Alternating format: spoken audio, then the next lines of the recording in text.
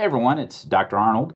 I'm excited to announce a new segment that will be coming to the podcast, and that is the mailbag. If you have questions about COVID-19, latest technologies and procedures, and other services provided at UniPoint Health Cedar Rapids, or even other general medical topics, you can now submit those questions to me, and they may be answered on the podcast. To submit your questions, go to unitypoint.org/mailbag. That's unitypoint.org/mailbag, mailbag. Please note that the mailbag is certainly not an alternative to a medical appointment.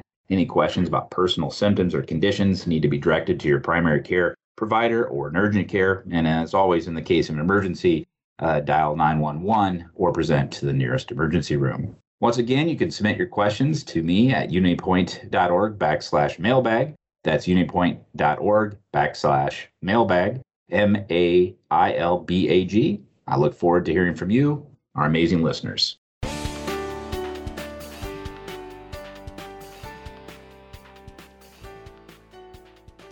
This is Live Well Talk on Skilled Nursing Part 2. I'm Dr. Dustin Arnold, Chief Medical Officer at UnityPoint Health St. Luke's Hospital. With recent rise in hospitalizations, geriatric patients are impacted by COVID-19 as well as other medical conditions that perhaps could have been delayed during the lockdowns of 2020. Return to the podcast today to discuss skilled nursing as well as the impact that hospitalizations have on our geriatric patients. Is Dr. Clete Younger, who's Medical Director of St. Luke's Living Center. And for the first time on the podcast is Lindsay Glenn, Executive Director of Abbey Health Aging Services. Today we'll discuss how hospitalization may impact geriatric patients, cognitive health, and how we can be supportive and improved upon with skilled care nursing. We'll discuss resources of aging services. Clete, Lindsay, welcome. Thank you. Thanks so much. Okay, first question, Lindsay, do you know why it's called Abbey Health? Well, it used to be Abbey Inc., but, a lot of our focus historically has been on mental health. And as we started expanding our services, we focus on so much more than just mental health. Aging Services is an affiliate of Abbey Health, and we focus on older adulthood and making sure that people have the services they need to remain in their home for as long as possible, because we know that that's where people want to age, and mental health and aging are two very huge components to everyone's health. So I actually just be a little bit more specific why it's called Abbey. Do you know the story behind that? That's fun, because I don't know specifically the Abbey component of that. No. Well, the first director wanted it to be early in the Yellow Pages, from an alphabetical standpoint. And he lived off Mount Vernon Road, and that Abbey Creek is there, and that's how it became Abbey Health. That's a He true wanted it in the front of the phone book. Yeah, Jeff Wilhorn told me that story, and he was there in the beginning, so he should know. I wish I was that creative. Yeah, I can only repeat these stories. I'm not smart enough to come up with them, but well, I think that's nice to explain aging health services, because I personally have never really understood exactly what their role is, and we'll kind of develop more upon that during this conversation today with Dr. Younger. Clete, or either one of you, let's start with Dr. Younger. What impact does being hospitalized have on a geriatric patient?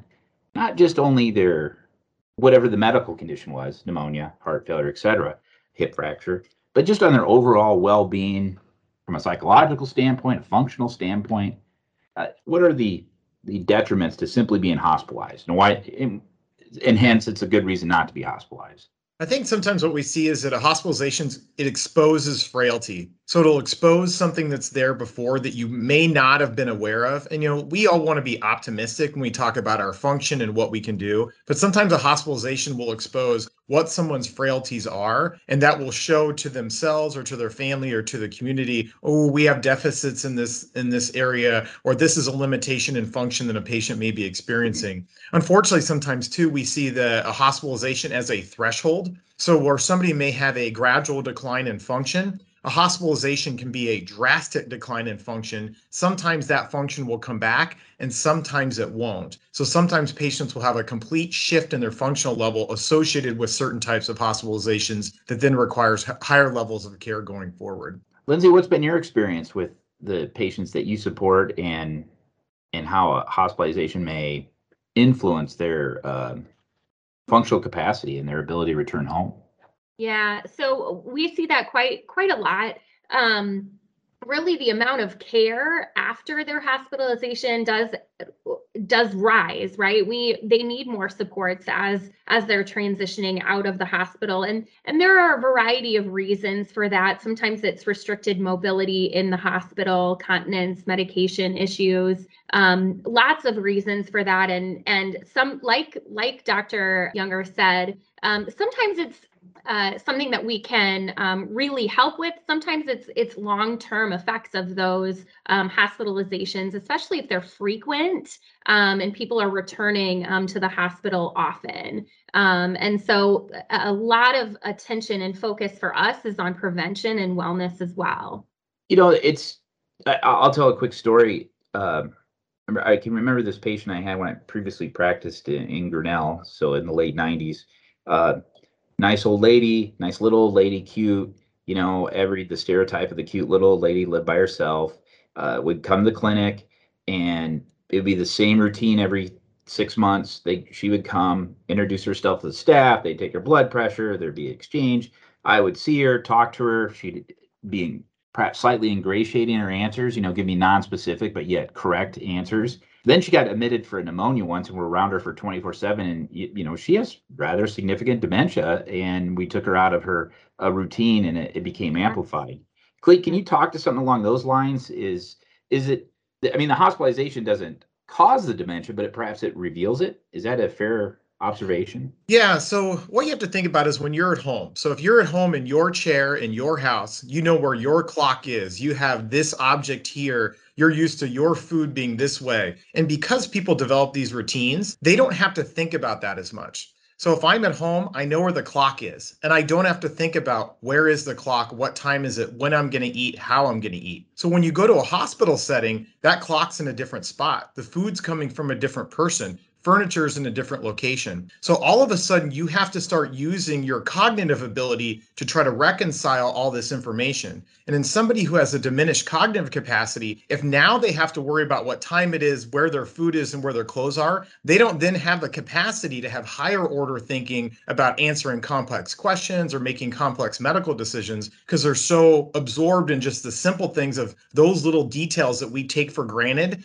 when we're in our home setting. All of that goes away when you put somebody in an unfamiliar situation.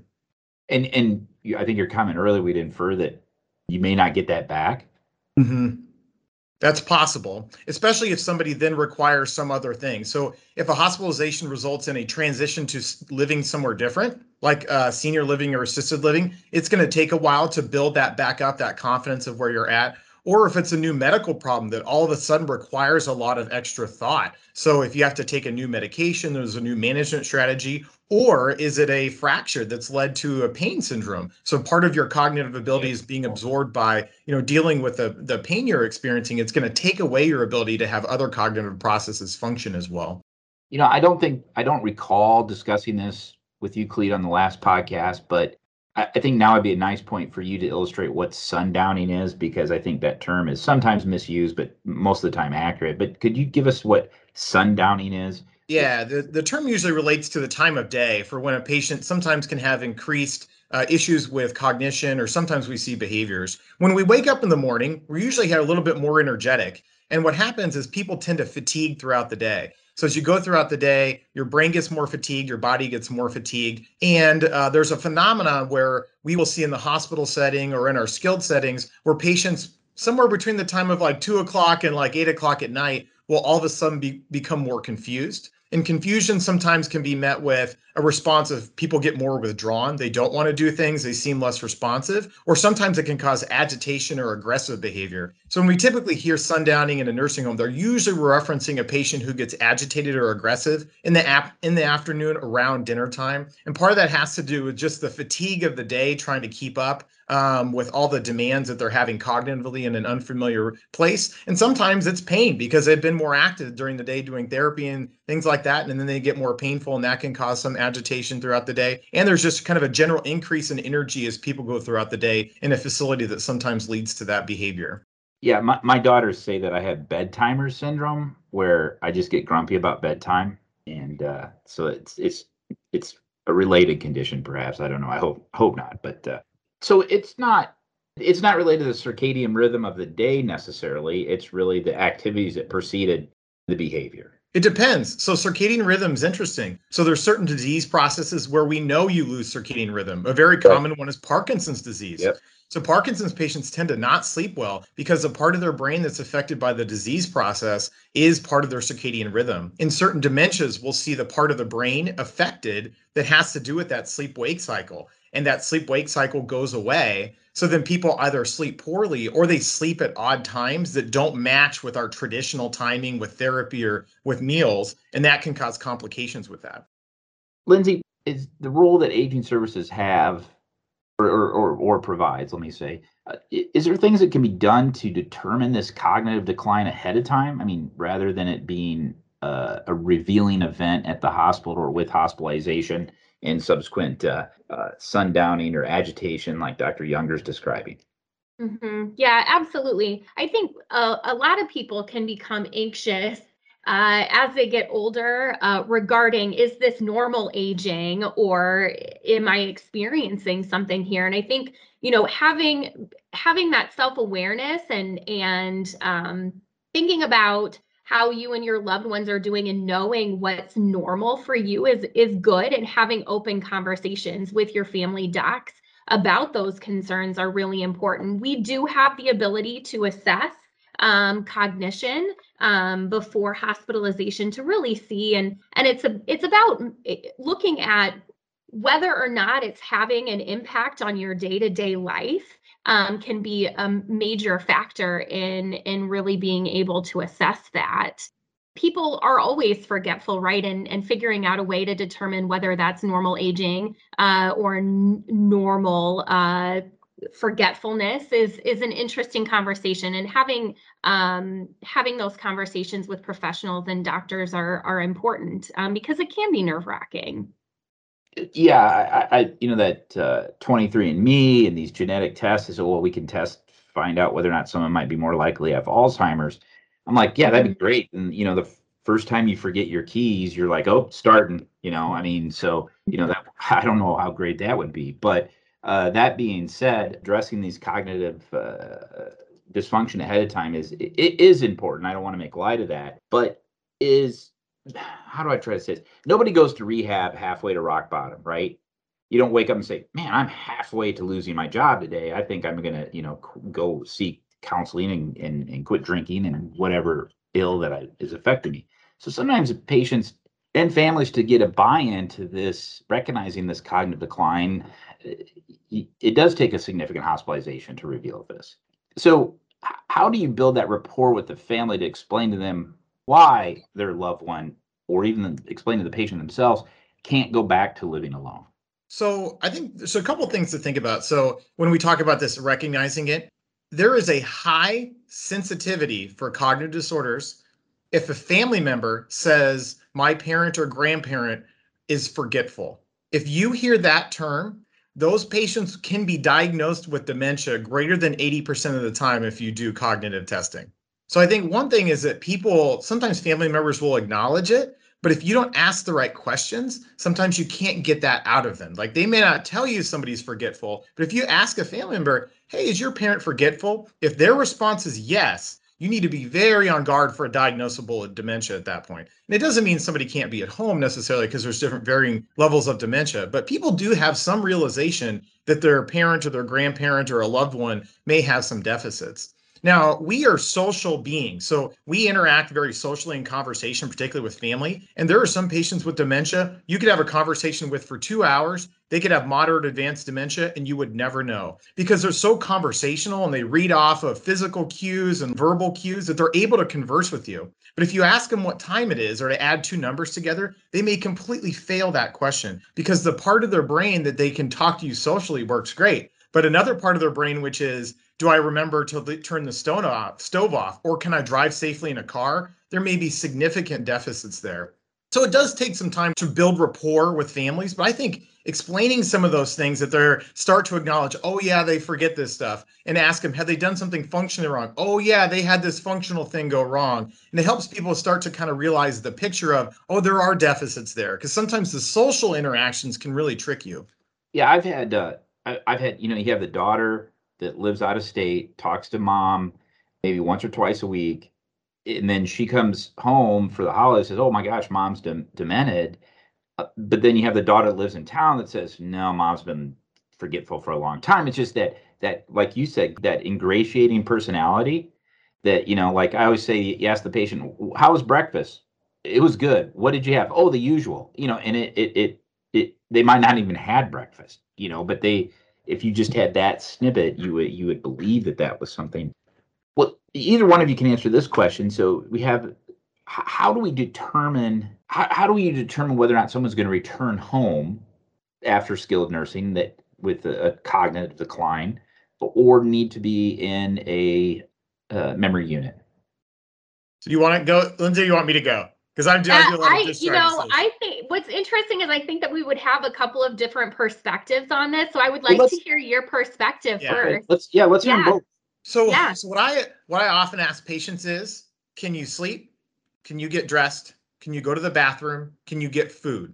Are you then able to call for help if you need it? Right? So it gets at these very fundamental things about being a human being: eating, going to the bathroom, getting dressed, taking care of yourself, and being safe. Can you do those things? Right? We have to start there. And if there's a deficit in one of those, then we have to find something to replace that. Then the next level of complexity is, do you have a medical condition that you then have to manage on your own? So do you have an unstable medical condition where if you're not able to take your medications effectively, are you going to get into trouble if you're not able to do that? So those are the two layers that I typically start with on, can you do this simple stuff? Can you do this complex stuff? Okay, if we can do both of those, we can start talking about being at home. But if there's a deficit in one of those and we don't have a solution for it that involves family or the patient doing it themselves, then we have to start looking at higher levels of care to supplement those deficits. And is there, Lindsay, maybe you can answer this is there a gradation of levels of care that might be provided short of going to the nursing home or skilled care facility? I mean, is there stuff that we can do prior to that? Yeah, absolutely. So there are absolutely differing levels of care that are options, and that's a great segue into the fact that that's great. We have medical professionals that assess whether or not somebody should be able to safely go home. And the thing that aging services often runs into is patients saying, "We don't care, we're going home anyway," right? Like we just want to be home. And so we have people that are trying to live at home that are unsafe, but it's also their right and their choice to be at home. And so we're helping navigate, how do we keep them as safe as possible at home, right? And so there are varying levels of care, and it's all about building that rapport with people so that they know that you're here with them by their side throughout this process, because there are options for them at home to help keep them more safe, working with physicians to really try and make sure that people are making the safest decision possible in that move. Lindsay, how does one, let's say I have a parent, I'm concerned, and I think they might need some assistance. Can I just call aging services and say, help us? Yeah, absolutely. So we do a lot of work to help prevent any safety issues ahead of time, and we can help after somebody is discharged from the hospital, to skilled back to home, and work with a lot of social workers. They can just give us a call and talk about services that are available through aging services, but also other organizations as well. There are a lot of services and resources out there to help people remain in their home as long as possible after that discharge from the hospital to skilled to their home. All of those levels of care that we're referring to, right? I think if I could sum up this podcast to two things I want listeners to hear, that is, one is you're not alone in these decisions. There's highly trained professionals that are here to help you, and they will help you. And number two, that hospitalization, you may never get back to where you were prior to the hospitalization, and that's okay. So I just, I don't want people to have unrealistic hope that grandma or your uncle is going to get back to where they were before, because they may not. And I think that's the important take home, that a significant hospitalization is a significant hospitalization. It's a life event. And sometimes it has ongoing ramifications or consequences, I should say. One thing that we wanted to touch on in this podcast was driving. And Cleet, you and I have had this conversation before. I've had this conversation many times. I was even thinking about this podcast on the way to work today as I was driving. And I was thinking, sometimes it's easier to tell someone they have cancer than it is you can't drive anymore. So, Cleet, how do you approach that? That's a tough one. Yeah, so driving is that's people's freedom. That's their ability to go out and do things. Yeah. That's independence. And so, unlike a lot of things, when you start taking away somebody's freedom and independence, that's, as an American, that's very hard because we value that a lot. So if somebody chooses to not take a medication or if they don't use their CPAP, the impact of that decision is on themselves. Right. And at some point we allow people to be autonomous. And if you don't want to take your medicine, there may be a consequence. I should explain to you what that is so you're prepared for that. But ultimately, if you choose not to do it, then that's your own decision. When you start to talk about driving, or this comes up sometimes with caregivers for patients with dementia, now your decisions can impact someone else. And one of the things we really get concerned about are decisions with driving, such as wrong way crashes. And these are the most significant and what we worry about a lot with dementia. Because if you get into a wrong way crash, the fatality rate of those kind of accidents is significantly higher. It's not fender benders we're worried about. We're worried about somebody getting on the interstate going the wrong way, because the impact of that can be so significant. So what I often try to talk to family members about is, we need to acknowledge that this cognitive process may lead to somebody having a problem driving, or they're in my office because they had a car accident and the DOT made them come in. What I often tell families is, one, you don't want your family member's legacy at the end of their life to be that they killed a kid in a car accident. Nobody wants that as a legacy, right? When you start to think of it in that terms, that changes people's perspective. That's a great. And they say, I just want to drive. Like, well, what if you kill the kid? Oh, I don't want to do that. Yeah, that's a great tool. There you go. Great. We need to think about how to make that happen so we don't have that. Then you have to make people not feel abandoned or on an island. If you tell them, hey, we're just going to take your car, well, then what are you going to do? So you always have to have that next step with that is like, is it a family member? Is it some other transportation service that's in the community to allow people to still have that ability to have mobility? Because if you just want to take their car and not give them another option, they're not going to be as receptive to that intervention. I personally have had families or the patient make the decision every time I've had the conversation. I've never had to call the DOT or call the police on a patient that I believe is unsafe before, because we've been able to work through this discussion and either get the patient to give up their driving rights themselves, which is probably 90% of the time. And about 10% of the time, we've had to do some alterations where family takes the car away, family takes the keys away. I had a family once that took the alternator out of the car because the patient was really mechanical and they wanted to fix everything, but they couldn't fix that problem. So we solved the problem because they couldn't fix the problem. And so there's just different levels of things you sometimes have to do to get to a decision where we're taking away driving rights, but we're trying to do it in the most amicable way that we can. Makes sense. That's a great tool, that legacy. Cleet, that's I wrote it down. I mean, nobody wants that to be, you're right. I mean, that's you get away from putting them on the defensive about what their skill level is, and you transition it to their impact on other people. That's brilliant, quite honestly. So, Lindsay, did you have anything to add on driving and aging services? I guess I would just reiterate that you're not alone when you are a family member and you're thinking about your loved one being safe on the road. We run into that a lot where people are concerned and they don't know how to have that conversation. And it typically isn't just one huge breakout conversation. Having multiple conversations leading up to that is very common and it's hard. And so don't be afraid to reach out to your family doc, to one of us here at Aging Services when you're approaching those situations, because you're not alone and it's hard. Well, Dr. Younger, always pleasure to have you. You're like a veteran. I need to check. I think you might have the most appearances on the podcast.